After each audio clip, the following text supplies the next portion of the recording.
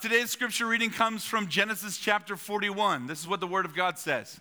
Pharaoh said to Joseph, I had a dream, and no one can interpret it. But I have heard it said of you that when you hear a dream, you can interpret it. I cannot do it, Joseph replied to Pharaoh, but God will give Pharaoh the answer he desires. Then Joseph said to Pharaoh, the dreams of Pharaoh are one and the same. God has revealed to Pharaoh what he is about to do. The 7 good cows are 7 years, and the 7 good heads of grain are 7 years. It is one and the same dream. The 7 lean, ugly cows that came up afterward are 7 years, and so are the 7 worthless heads of grain scorched by the east wind. They are 7 years of famine. It is just as I said to Pharaoh. God has shown Pharaoh what he is about to do. 7 years of great abundance are coming throughout the land of Egypt, but 7 years of famine will follow them. Then all the abundance in Egypt will be forgotten, and the famine will ravage the land. The abundance in the land will not be remembered, because the famine that follows it will be so severe. And now let Pharaoh look out for a discerning and wise man, and put him in charge of the land of Egypt.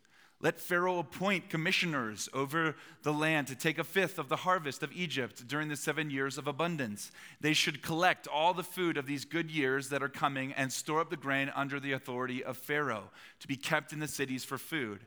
This food should be held in reserve for the country to be used during the 7 years of famine that will come upon Egypt, so that the country may not be ruined by the famine. Almost there. The plan seemed good to Pharaoh and to all of his officials. So Pharaoh asked them, can we find anyone like this man, one in whom is the Spirit of God? Then Pharaoh said to Joseph, since God has made all this known to you, there is no one so discerning and wise as you. And you shall be in charge of my palace, and all my people are to submit to your orders. Only with respect to the throne will I be greater than you. So Pharaoh said to Joseph, I hereby put you in charge of the whole land of Egypt. This is the word of the Lord. Amen. Have a seat. Oh, thank you, Judah Bear. Come on. Isn't that the sweetest? That's Judah Bear, everybody, my 5-year-old.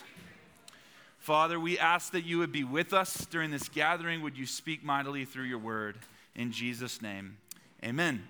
Okay, so this is the final movement of Genesis, and if you've been following along, you know that we're picking up right where we left off. Our character Joseph is an innocent man in a terrible situation. Years prior, he had been accused of rape, and he was thrown into prison even though he was innocent. He was actually the victim of the crime he's said to have committed.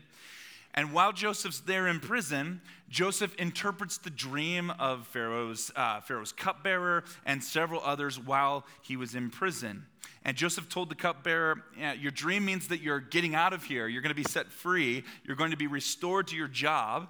And so remember me, is his word to the cupbearer. Remember me when you're with Pharaoh, because maybe you can help me go free. That was the idea. And everything happens just like Joseph said it would happen. Except the cupbearer, we're told, forgets Joseph. And that's the end of chapter 40. And that's where we left off last week. So for another 2 years, Joseph is just sitting, waiting on God in the dungeon. But today, things are about to change. All at once, things are about to change for the better. Joseph wakes up one morning in prison, but by that evening, he's the second most powerful man in the world. He's getting out, he's getting promoted. The Bible tells us that Pharaoh gives him a ring and a gold chain and a palace and a chariot. So like jewelry, cars, and big houses. Status symbols haven't changed that much in 4,500 years. So anyways, if you didn't know the backstory, you'd be tempted to think that Joseph was just an overnight success. He just woke up one day and he was suddenly successful. He was promoted. But in reality, his promotion comes after 13 years of God preparing him to become a great leader. And this is the theme that we've been exploring about how God likes to work. God wants to bless you. He wants to bless his people, but often he needs to transform you first so that you're ready for his blessing. And this is the story about how Joseph is now capable of handling great spiritual responsibility. So here's how it all happens. Pharaoh, the king of Egypt, has 2 dreams. And in his first dream, he sees 7 healthy cows on the banks of the Nile River. And suddenly 7 skinny cows swallow up the fat cows. It's kind of strange. I'll give you that. But in the second dream, he sees 7 healthy heads of grain, and they're swallowed up by 7 unhealthy heads of grain. Kind of like your dreams, this is a little bit off and strange, right? But there's a meaning to it. And Pharaoh is freaked out. So he calls for the magicians and the wise men and the other rulers in his land to see what they think the dreams might mean. And no one has any idea. And so that's when the cupbearer, who's just there to bring everybody their drink, suddenly he finally remembers Joseph and what he had done for him in prison. And he tells Pharaoh about it. He says, you know what? There was this Hebrew guy in prison with me years ago. And when I had a dream, he was able to interpret it. And he was completely right. Everything that he said came true. And so Pharaoh is out of options. And what he decides to do is he decides to go and get this random guy he's never met, a criminal in prison, and have him interpret his dream. So Joseph, at the time, he doesn't really know what's going on. He's just pulled out of his cell, and he looks like a guy who's been in a dungeon for the last several years. And so they give him a shower and a shave and a fresh set of clothes and all of that. And then he appears before Pharaoh. And Pharaoh says to him, first words out of his mouth, I hear that you are able to interpret dreams. So this is Joseph's shot. Think about it. This is Joseph's chance. This is his opportunity. This is like he's in the Shark Tank with Mark Cuban or something like that. The most powerful man in the world is looking straight at him, and it's his turn, his opportunity to show him what he's made of. And Joseph has always been a gifted guy. That's been true of him his entire life. But he's been an outcast. He's been an immigrant. He's been a slave. And this is the chance to change all of that. And Joseph knows it.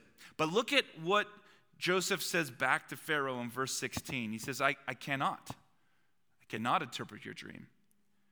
But God will give you the answer you're looking for. This is what you gotta love about Joseph's attitude here. He could have used this moment to project confidence in himself. He could have said, you got me, Pharaoh.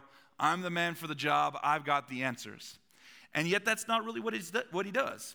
Instead, he's very humble. And instead of accepting praise, he directs glory to God. So by this time in his life, here's what's going on. By this time in his life, Joseph knows where all of his gifts come from. And to say that he was the guy would be at best embellishing the truth, but at worst, it would be diminishing God's credit for the great things that God was accomplishing through his life. And God doesn't want to share his glory like that. That's not how it works. Joseph knew that was not a bad idea. I remember actually years ago, a wise leader once told me, Andrew, stay away from the girls, the gold, and God's glory. Which I will give you that statement did not age that awesome. But the wisdom is so true. What he was counseling me or advising me, live with sexual integrity. Keep yourself free from the love of money, biblical ideas. And if something great comes from your life, make sure it's God who gets the credit and not you. And this is what Joseph was able to master by this point in his life. Yeah, it's good. Amen. Notice, though, Joseph doesn't sell himself short either.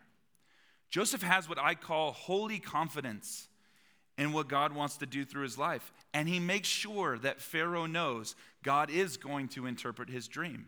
See, pride is dangerous. We know that. But false humility is also bad. It keeps us sidelined and keeps us from maximizing the glory that God wants to get from our life. See, the faith of Joseph is bold. It's courageous. He's saying, God is going to give you the answer that you're looking for. He was confident of that. And I think we need that kind of faith too. Again, I call it holy confidence. Not that we're sure of ourselves, but we are sure of God, that he is good and that he has given us the power of his Holy Spirit as a gift. And that's actually meant to build one another up. That is the activity of God in the world. And we need to have confidence in that. I remember one of my favorite scriptures. It comes from 2 Corinthians chapter 12, where the Apostle Paul says that I've actually come to boast in my weaknesses, because when I am weak, then he is strong in me. And his power is perfected in weakness. And so we can move through life with a sense of, it's actually not about me. There's actually nothing all that special about me, but God is capable of doing great things through me, and I'm going to trust that, and I'm going to believe that.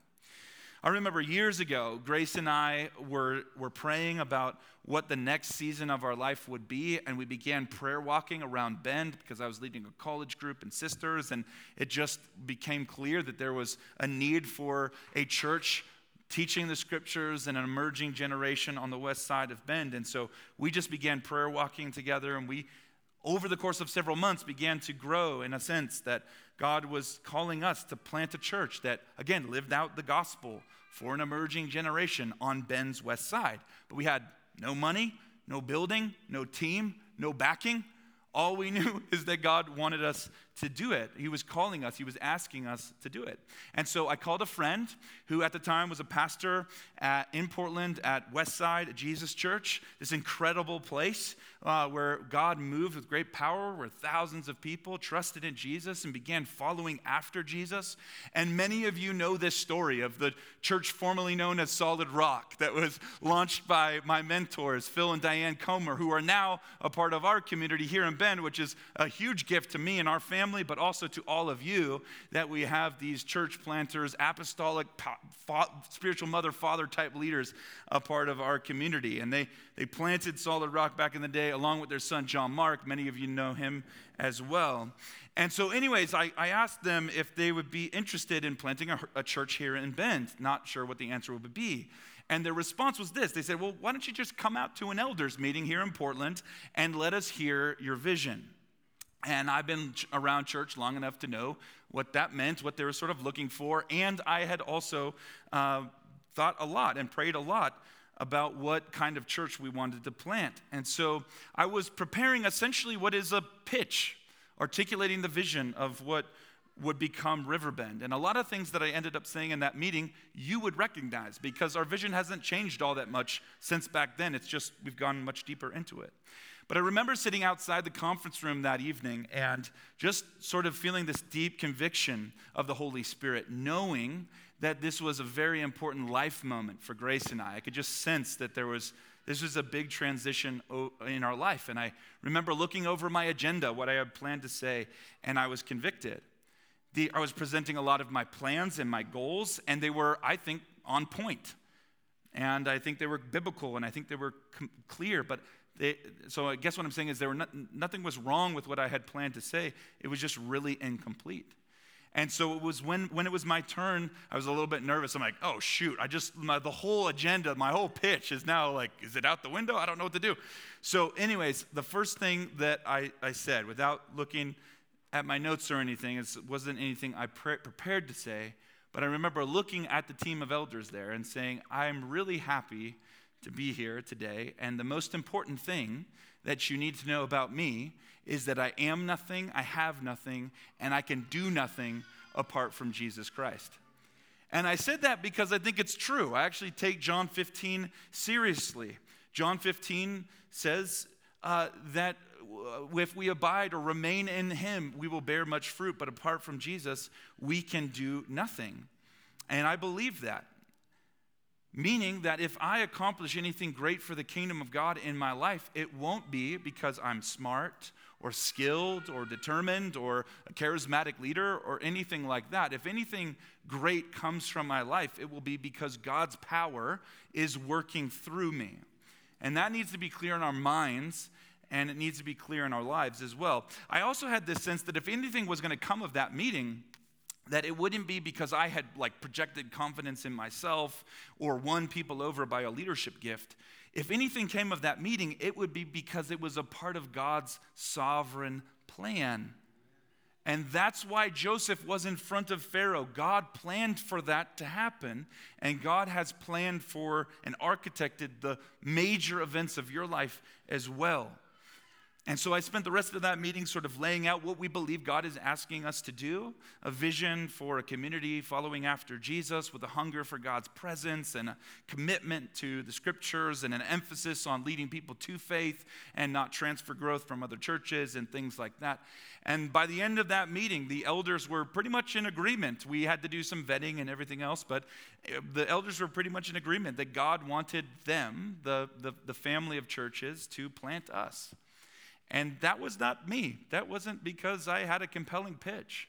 That was what God wanted, and that's what the Lord was doing. See, our culture preaches a message of manifesting your own destiny. But that's just not how it works in the kingdom of God. You cannot manifest God's will for your life. But you can, like I said, have holy confidence that God wants to accomplish great things through your life, and He does, and He will when you remain in Him, when you abide in Him. And that's exactly what Joseph is modeling for us here, is an example of abiding with the Lord. He's got the Spirit of God in him, we're told. So he's able to perfectly, flawlessly interpret Pharaoh's dreams. So here's the basic interpretation of Pharaoh's dreams. It's an example of prophetic knowledge. Okay, so both dreams are telling the same essential thing. There's going to be 7 years of abundance. Then there's going to be 7 years of famine. The famine will be so bad that it'll make everyone forget the good years. And remember, this is a big deal in the ancient world because their entire economy and their food supply was dependent on the weather, even more so than it is today.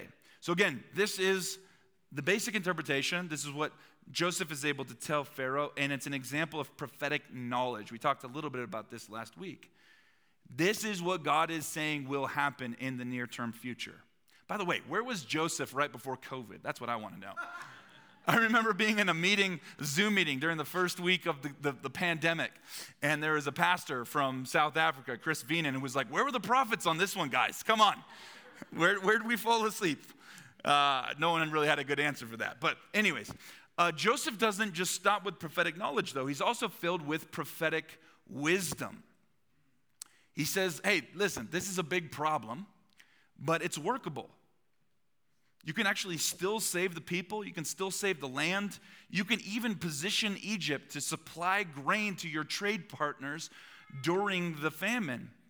What you need to do is just find the right leader who's wise and discerning, and that leader can oversee officials across Egypt who will store up grain during the years of abundance. And he recommends a 20% tax, which may or may not sound like good news to you, depending on your tax bracket. I'm not sure. And then he says certain cities throughout Egypt will hold the reserves and become supply cities where everyone will come to, quote, or so that the country will not be ruined by the famine. I want you to hold on to that for later. That's exposing the motivation of Joseph's heart so that the country will not be ruined by the famine. So we live in a world that's information rich and wisdom poor. This week I was talking with a friend who's a retired executive from Intel, and he was like an important player in the tech boom of the 1990s and 2000s, a part of the team there at Intel. And he shared with me his concern about how all of this information that's available to us on the internet isn't actually doing us any good if we don't know what to do with it, right? If we don't know what to do with the data, what's it all for? And I would actually take it a little step further and say that you can actually make the argument that the information age has negatively impacted the average person's ability to think critically and problem solve. If you need convincing on that, read Amusing Ourselves to Death. It's a book from the 1980s, well worth your time. So we need wisdom, not just information. And Joseph has both knowledge and wisdom. Prophetic knowledge, I'm just characterizing like this. Here's what is about to happen. But prophetic wisdom is here's what God wants us to do about it. I think this is a core essence, if you will, of what spiritual leadership is all about. Applying wisdom to life, offering help to others. So many of us, we're going through a lot in our life right now. There's a lot happening, and we need wisdom to be able to navigate life's events in a way that's responsible. I love what the Proverbs teach us. If you don't live in the Proverbs, I recommend you read one every single day. It says this in Proverbs 16, verse 16, it's better to get wisdom than gold. It's more valuable to get insight rather than silver.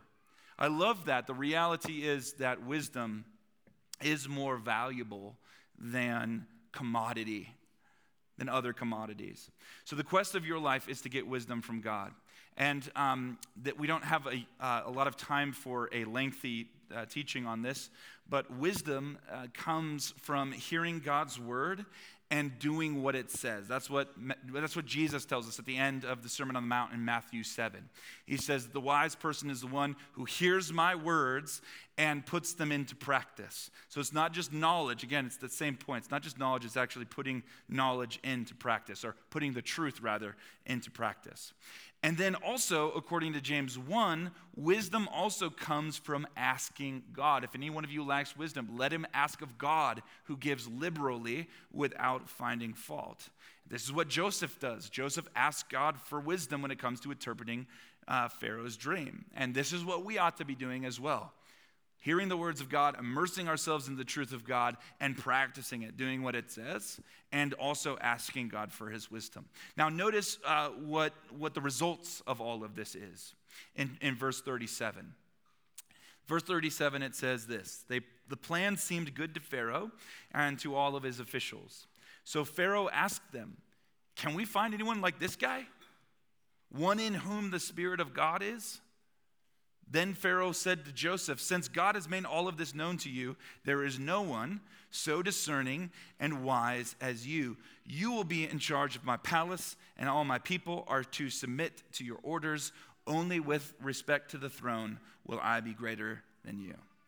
So here it is. All in one day, in an instant, Joseph's days of waiting on God in the pit are over. He gets promoted. Now he's the second most powerful man in the world behind Pharaoh.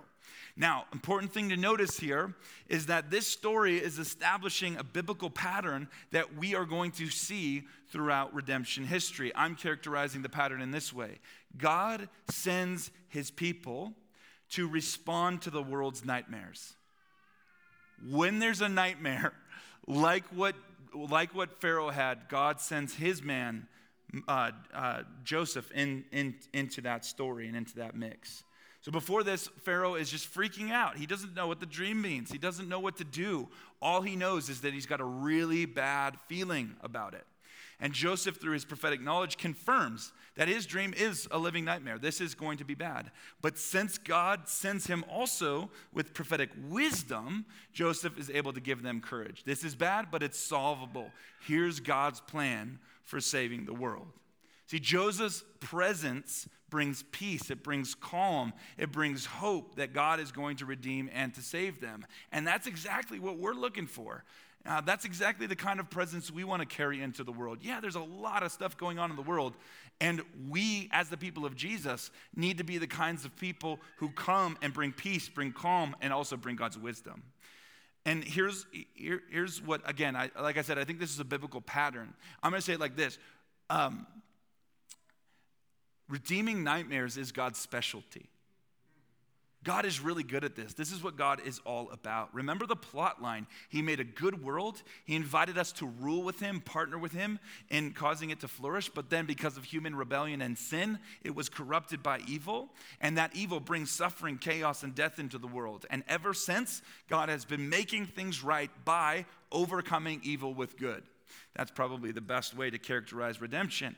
And he brings, for example, the flood, and he promises to bless Abraham, and he does. And now he's sending his representatives straight into the decision room of a global crisis to save countless more lives from evil. In fact, later in Joseph's life, chapter 45, it's the middle of the famine. His brothers are bowing down to him, just like they said would happen many years prior. And he's reflecting on being sold into slavery with his brothers. And what he does is he reframes what had previously been one of the worst times of his life. He reframes it. He says, you guys were selling me, or you thought you were selling me, but actually, God was sending me. He was sending me with my unique gifts and my calling and my leadership to rescue you and to rescue our generation from the famine. We're going to get to that next week. He says, listen, I went to hell and back to get here, but now God has put me into a position to be a blessing to others. Again, I don't believe that this is a one-off story. God, through the scriptures, is establishing an archetype for his followers. Job, for example, goes through a horrible season of suffering himself, but he emerges out the other side with a powerful resolve in his faith. We've written songs about it, and we still sing them today. I know that my Redeemer lives, and that in the end, he will stand on the earth. See, the Bible doesn't deny that the world is filled with evil, but it actually promises that in the end, God will redeem, and that's what he's doing. That's what he's doing. And hopefully what you're already putting the pieces together and connecting is that the ultimate Savior that Joseph's story is pointing towards is Jesus. Jesus rescues us from the nightmare of our slavery to sin and the reality of hell. God is redeeming us from that reality. One of my favorite scriptures that tells us what Jesus did for us is Ephesians chapter 2, starting in verse 4, where it says this: because of his great love for us, God, who's rich in mercy, made us alive with Christ, even when we were dead in our transgressions. It is by grace you have been saved. And God raised us up with Christ and seated us with him in the heavenly realms in Christ Jesus, in order that in the coming ages he might show the incomparable riches of his grace expressed in his kindness to us in Christ Jesus. Come on, think about that for a second. Isn't that amazing? The Lord has been so good to us. And this week there's been several people in our community who've for one reason or another, had to be rushed to the hospital, and near-death experiences and severe mental health issues and things like that. And so I've been asked to go to the hospital a couple of different times this week, and I have been. You guys matter to me, and it's part of my job here as the pastor is to show up in moments like that. And when I do, I read verses like this to remind one another, remind us that our ultimate hope is what Jesus has done and what Jesus has promised will come in the coming ages. So the promise that Joseph held on to was that God had given him a dream as well, and he was coming through. You know, Nelson Mandela says a successful person, which, by the way, he has a very similar life arc. Nelson Mandela, he was imprisoned, and then he became the prime minister, the president of South Africa. He says dreamers, people who are successful are just dreamers who never stop giving up, who never give up. So if the mission of Jesus is to rescue and save, then part of our calling is to be sent by God into a hurting world with the life-saving presence of Jesus. So Jesus has saved us. He's redeemed us. And that is the ultimate miracle, that the pinnacle at the top, you know, the crux of all of human history is Jesus on the cross and rising again. But then we also follow in that same pattern of Joseph and ultimately of Jesus. For example, Jesus epitomizes this when he rose from the dead, appeared to his apostles, and this is what he says: "Peace I give to you. As the Father has sent me, I am sending you." And then he said, "Receive the Holy Spirit." So there are tons of parallels between Genesis 41 and that passage I just read to you. God sent Joseph to rescue Egypt, and he was filled with the Spirit. The Father also sent Jesus into the world to save us, and he's filled with the Holy Spirit. Now Jesus raised from the dead, and with all authority in heaven and on earth and under the earth, what does he say to you? He says, "My peace I give to you, shalom. As the Father sent me, I'm sending you. Receive the Holy Spirit." It's the same construction, the same thing. It's meant to be all sort of connected together in our minds as we read the Bible. And the word sent there is the Greek word that's translated into Latin, which is translated into English, and that's where we get our word mission. Mission. So to be a missionary or to be on mission is to be sent by God into the world. And like I've been saying over these past couple of weeks, I don't think it's a stretch of the scripture to say that we are being sent to respond to the world's nightmares, the global crises. We are designed by God and called by God to run towards those places that others are wanting to run away from. Things like poverty, food and water insecurity, orphan widow care, human trafficking, refugee care, the mental health crisis of America's youth. We are the ones, we're the Jesus people. We bring the Jesus stuff. We ought to be the ones with the prophetic wisdom to give the world hope. This is bad, but it's solvable. Here's God's strategy to save you. Have you ever heard of Jesus? Like, that's the message that we carry with us. Wouldn't it be amazing if Joseph's reputation was our reputation? Who else has wisdom like this? Who else has the Spirit of God like this? We will gladly follow your lead. That was the conclusion, that Pharaoh and all of the other rulers, who, by the way, probably wanted to be promoted to be second in command too, they all had to sit back and say, you know what? No one's got wisdom like this Joseph guy. No one has the Spirit of God like this Joseph guy does. We actually want to follow your lead. Wouldn't you love that if that could be said of us and if that were the reputation of the church? Honestly, this is what was kind of disappointing, frustrating to me about how a lot of Christians handled the pandemic. Man, the pandemic was a once-in-a-century global crisis. And out of everyone on the earth, we have something to offer. We have the Spirit of Jesus. We have the peace of Jesus. We have the power of the Holy Spirit. And yet it seemed like the church was often distracted, off message, and quite frankly, very combative towards the world instead of bringing the love of Jesus to the world. A lot of our leaders were acting like magicians and wise men of Egypt, with nothing really to contribute, just adding to the noise, and without any compelling wisdom to follow. And this is the moment. This is our time that God is calling us up into leadership here in Central Oregon. And it's our responsibility to faithfully message the gospel of Jesus here and to not get off the message, to not be pulled off the plot line of God's ultimate redemption. Next, notice, so let's carry God's wisdom into the world. Ask for the spirit of wisdom and be pressing into the Lord's truth and practicing what the scripture says. And this is how we close. We're nearing the end here. Notice that God never forgot Joseph. The cupbearer forgot him, but God never forgot him. He was waiting to elevate him until it was the right time. And I've spoken to many of you over the years who are just frustrated with God's timing.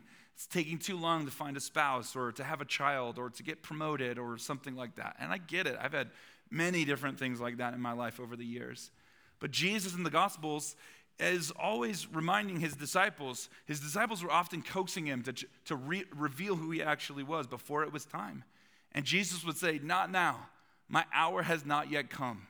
It occurs 6 different times in the book of John. Until the Last Supper, when he says, the hour has come for the Son to be glorified. So the reason God's timing doesn't always make sense to us is because he's got details that we don't know about. He's got things that we are not aware of. God was waiting for the right situations to arise and Pharaoh to have his dream and the cupbearer to remember Joseph. And he was appointed at exactly the right time for what God had planned for his life. And of course, that begs the question, well, what about all of this waiting then? As I've tried to say in our study of Genesis here, that Joseph's season of obscurity, like Abraham, like Jacob, the season of obscurity is not a waste. God is developing and preparing you to be ready for his blessing. 13 years of preparation and obscurity was Joseph's training ground to be ready for what God was ultimately calling him to do. I see 3 things here that I'm going to briefly point out. God was developing his gifts, he was reforming the motives of his heart, and he was proving his character. See, before Joseph interprets Pharaoh's dream, he interprets his own dreams, and he interprets the dreams of the people in prison along with him. And that prophetic gift that God had given him was being cultivated and refined through practice over time and experience. And then before he leads the nation, he's the general manager of Potiphar's house, and he runs the prison for a while. And it's there where he learns to attend, like we talked about last week, or minister to the needs of the people that he's serving. Of course, you remember Jesus' parable of the talents. If you are faithful with a little, I will make you faithful with much. And listen, for me personally, this really rings true. I started as an unpaid intern. And then I got promoted to be a paid intern, which is like a little stipend, And that's where I learned to serve. It was setting out a lot of coffee. It was cleaning a lot of toilets. It was caring for the homeless and all of those things. And then I got to share my story of how I met Jesus with some middle schoolers. And a few of them got saved. And a few weeks later, I got to baptize them in the Pacific Ocean. And then it grew from there, where I was given another opportunity to be the youth director at the church where I grew up at. And I was there for several years. And I took a group of students to Mexico. And then I joined a local nonprofit that does a lot of work in Latin America. And I learned about development and donor development and a bunch of things like that. And then I became a kids pastor and a youth pastor and a college pastor and an everything else pastor. And over the years, I've just gained a lot of relevant experience that has all played into the stage where I currently am. And everything that I've learned over the years has been applied to my ministry here in some pretty remarkable ways. And all of these stages were preparation. And I believe that right now, the season that I'm in is also preparation for what God has next for me. I don't know what that is. I'm here. I'm going to be faithful here for as long as the Lord has me. I hope that that's 10, 15, 20 more years. I don't know. But the Lord is always preparing us. He's preparing you too. So if you're in a season of obscurity and waiting, do not lose heart. Practice. Be faithful. See, the motivations of Joseph's heart needed to be tested because he was about to get great spiritual power, and power corrupts. Palaces are intoxicating. Money, wealth, power, it's intoxicating. So God needed to prepare him. So sometimes our preparation feels very intense. His preparation was a dungeon, and that's how I believe he was able to be humble even when there was a crown on his head. He was able to be humble and faithful. God was also reforming the motive of Joseph's heart. Remember when Joseph just had to tell his brothers about his dream at 17 years old? See, at 17 years old, Joseph wanted to become a great ruler like God had said he would, but he was focused on the wrong thing. His focus was, you guys are going to be bowing down to me. That was his vision of leadership. Getting power, getting status, getting position. You just chalk that up to youthful arrogance, right? But if that's your paradigm of leadership, then you're just not understanding the kingdom of God. It's not how it works. At 30, he has a much different perspective. He lays out the plan for Pharaoh and those people. He says, what you need to do is find a wise leader who will do this and who will do that. Remember, he's not promoting himself. He's just saying, this is what you need to find. So that, statement of purpose, the country will not be ruined by the famine. So Joseph isn't focused on himself anymore. He's not focused on his status. He's focused on the salvation and the flourishing of others. His paradigm's changed. His motives have changed. It's not about him getting status. It's about him using his status to minister and to care for others. If we had time, we would talk about Philippians 2 and kenotic theology, how that's exactly what Jesus did. Who, although he had equality with God, something to be grasped, he laid it aside. He emptied himself so that he could serve. And this is the paradigm of leadership in the kingdom of God. And it's the paradigm shift that took years to take hold in Joseph's heart. He's not elevating himself. Pharaoh is the one who elevates him. No one's wise and discerning like you. No one has the Spirit of God like you. You're our guy. See, God promoted him when it was time. And then third, and this is the last point, God was proving his character. Palaces, jewelry, power can be intoxicating. And during his 13 years as a slave and a prisoner, Joseph became the kind of man who was actually able to handle the authority and the leadership without abusing the power. Abuse of power is a common thing in our time and in our culture. There's a lot of collective frustration about the abuse of power in our world today. And the reality is that that's what happens when people come to power. But Joseph had the strength of soul to not grow prideful and abuse his power when the Lord appointed him to it. And instead what you see is a very sharp administrative leader. His perspective is very seasoned and wise. He has a realistic understanding of the work that would be required to pull off God's plan to save Egypt from the famine. See, I think a lot of people are enticed into leadership because they see the power, the notoriety, or the money maybe that comes along with it. But in reality, leading faithfully, particularly in God's kingdom, requires diligent administration, difficult decisions, integrity to follow through, and a commitment to serve. So while everyone might want Joseph's palace, I'm not sure many people want Joseph's job, because his job, it requires a lot of submission to the Lord and a lot of careful, diligent leadership. The scripture says in Romans that if you've been given the gift of leadership, do it diligently. And that's a word for us today. So, your spiritual gifts, your natural ability, they are important, but also how is God developing your character, and are you submitting to the process of him developing your character? Finally, when Joseph becomes the second in command in Egypt, he gets right to work. He knows what to do, and he gets right to it. And this is what I want us to focus on, is when God blesses you, it's time to figure out who he wants to bless through you. Remember that when God originally promised to bless Abraham, he said, you're going to be blessed so that all of the families of the earth will be blessed through you. Now, 4 generations later, the family of God is finally getting it. He's coming to power. He's getting blessed, but it's not for him. He's not about his ego. It's not about what he's getting. It's about how he can serve and save and care for the people around him. And that's what Jesus has done for us, and that's what we ourselves want to do.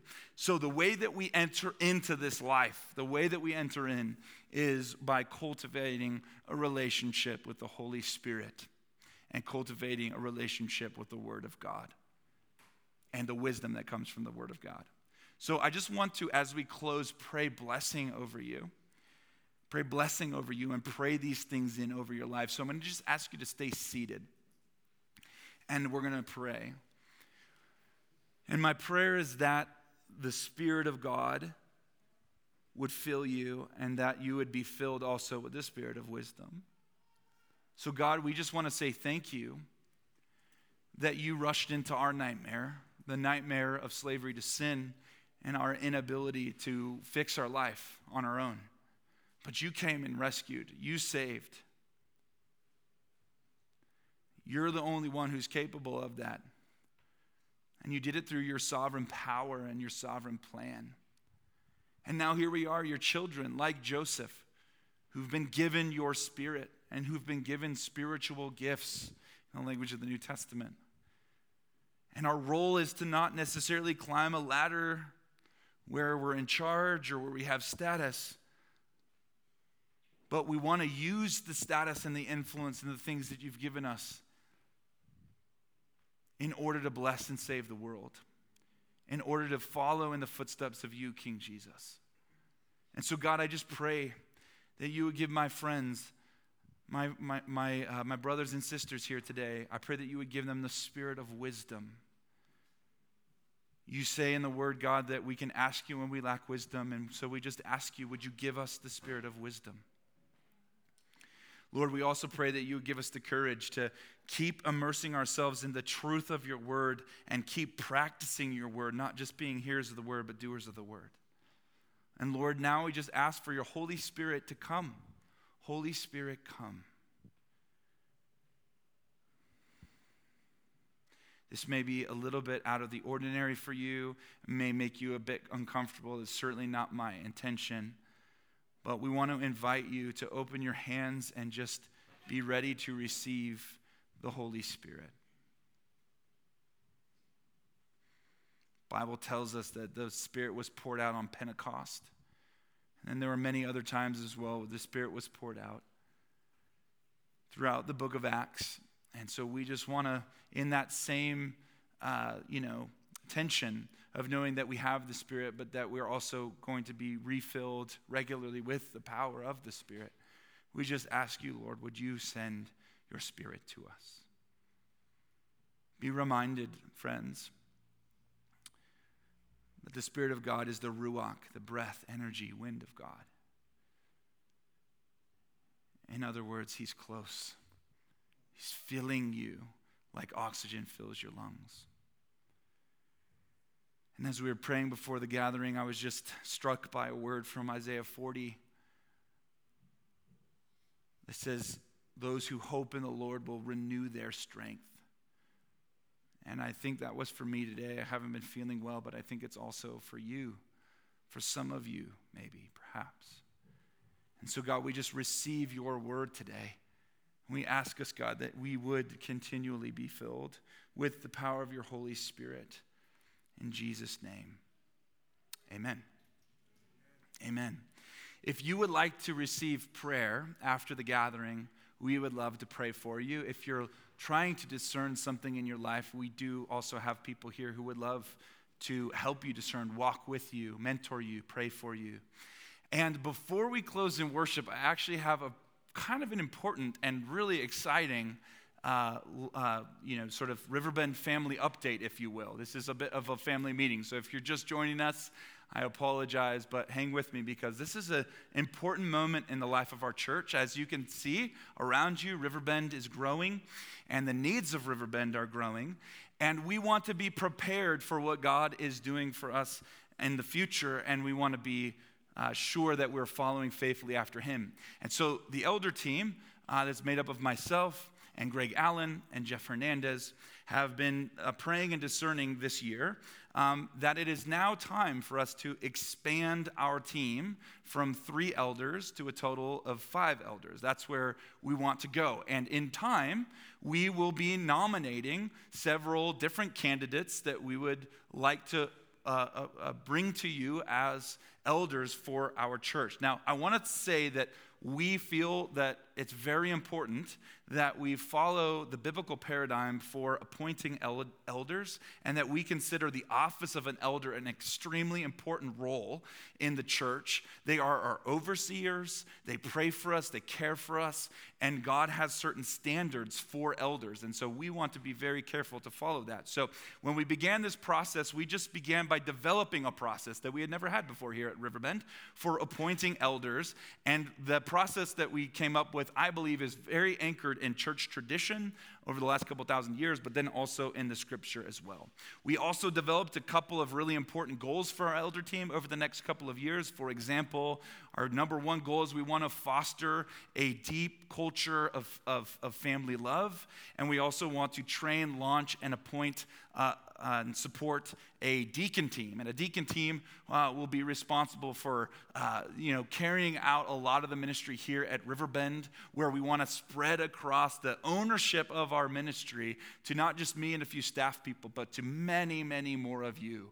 But before we even get to that, we need to bolster and train and build our elder team.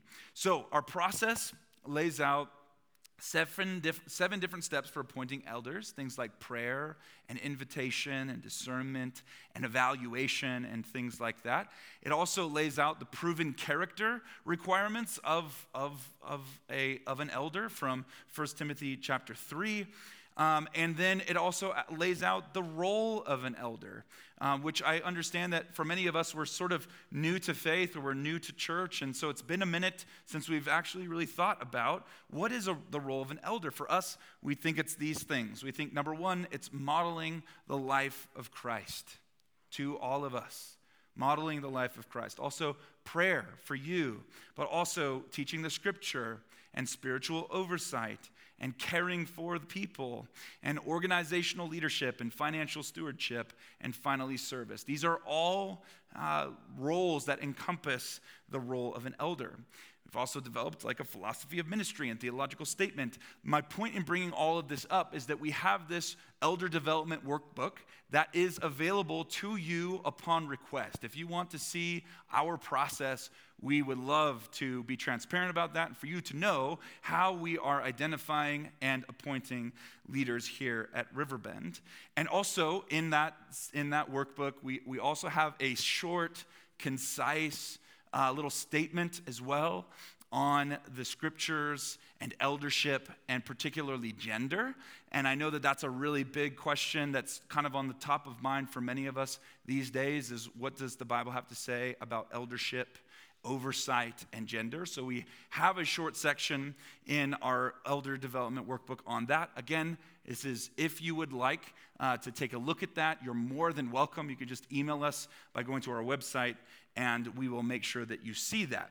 with all of that said, we have been, over the last several months, meeting with and evaluating a candidate that we would like to nominate to you and bring before you guys today so that you can pray over them as the next elder here at Riverbend. And this person, most of you already know, you love him dearly, and you're thinking to yourself, why hasn't this guy already been an elder for like a couple of years now? And the person that we're talking about is our friend Don Rodenfelds and his wife Dolores. So would you guys please welcome them as they come on up here? We're going to have them share a little bit about their journey. Come on. So one of the criteria, Don, the microphone's right over there, man. Could you go grab that? That'd be fantastic. So one of the criteria that we were looking for in elder candidates is people who are already clearly have a love for the Lord Jesus and already are clearly committed to Riverbend in the ways that they serve. And you would never know this about Don and Dolores, but they're here every single Friday, and they're doing all the janitorial, all for free, because they saw me and Brittany doing it one day, and they're like, hey, get out of here, let us do it. And they've been doing it faithfully for the last couple of years. They also have been at just about every time I mention a prayer meeting, Don's like sneaking in to make sure that he's there.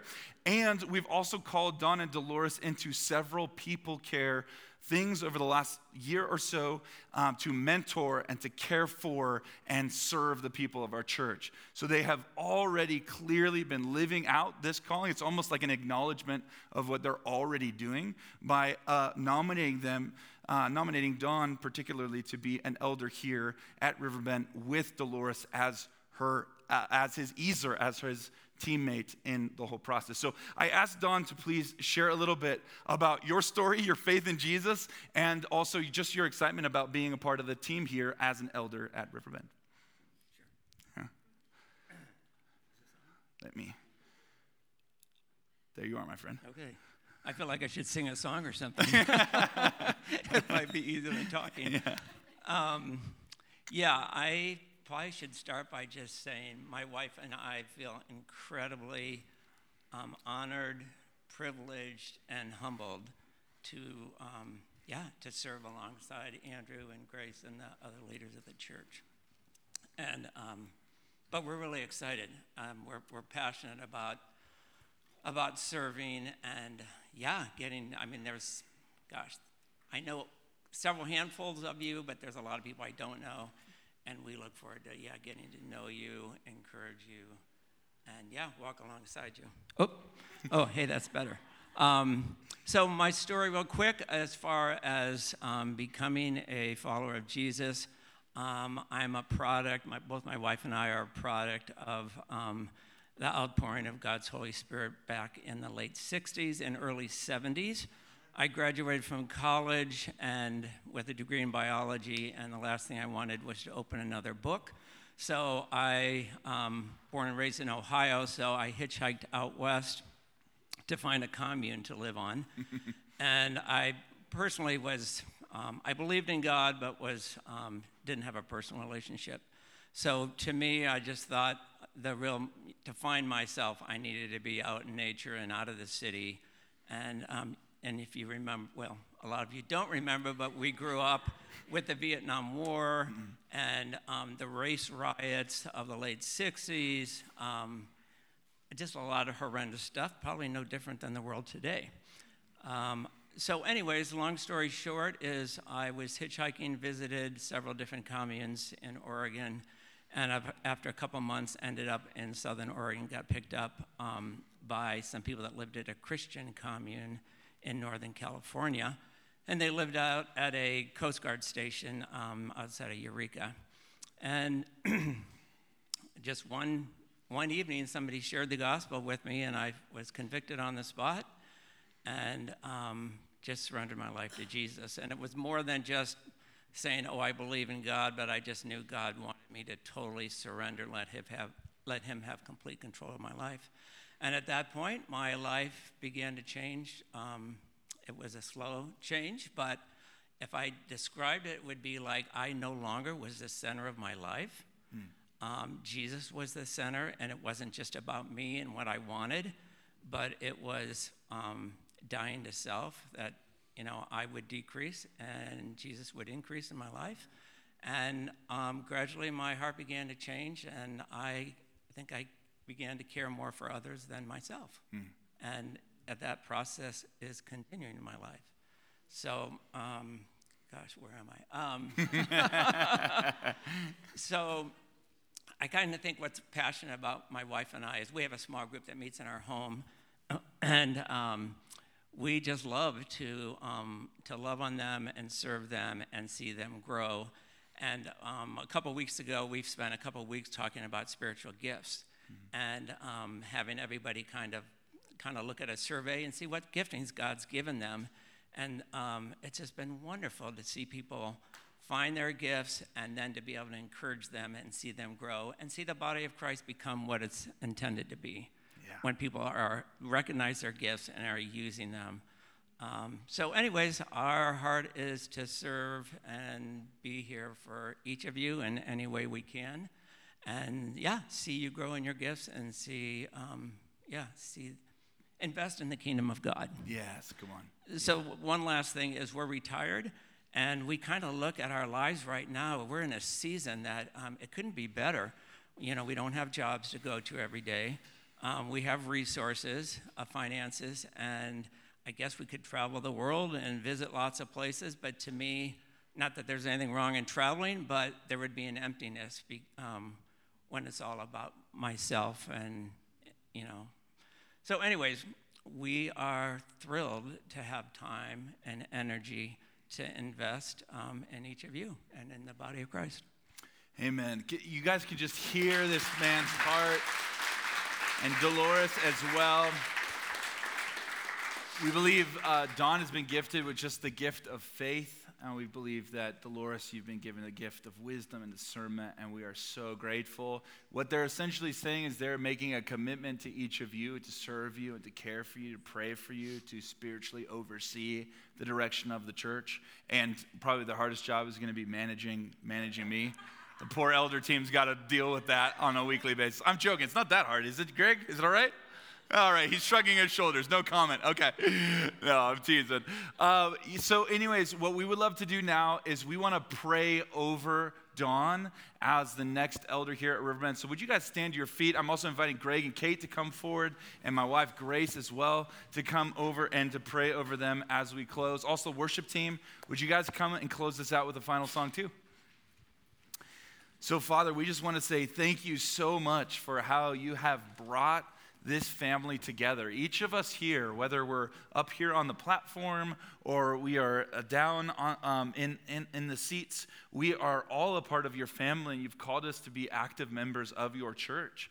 And we just want to say thank you, God, for how you have helped us discern that now is the time to add several elders to the team, the first of whom is Dawn. And we just pray blessing and anointing over him in the name of Jesus. We pray that you would commission him by your Spirit according to your plan and your will to lead faithfully here, lead with integrity, to oversee our church and to care for the needs of the flock. We thank you also for Dolores and her many gifts and abilities as well. And we just pray that this team, the elder team, would operate with unity and according to faith, and be faithful to your word as well, Lord Jesus. We thank you for our dear friends. We commission them and bless you for them in the name of Jesus. Father, we just thank you so much just for the servant heart that you've put into Dawn and Dolores, the story that you have brought them through so many just weird turns, but in a way you've prepared them for this moment, in what Dawn said, for a time such as this. And so we just ask that you would continue to just pour your Spirit on them, that they would, I'm just looking forward to serving shoulder to shoulder with them, and just thank you so much for their heart. And we just thank you that they're such a blessing to this church. And again, it's your church, and we're here to work alongside you. And so we just look forward to all seeing your glory revealed in a greater way in Bend, Oregon, as it is in heaven. In your son's name, amen.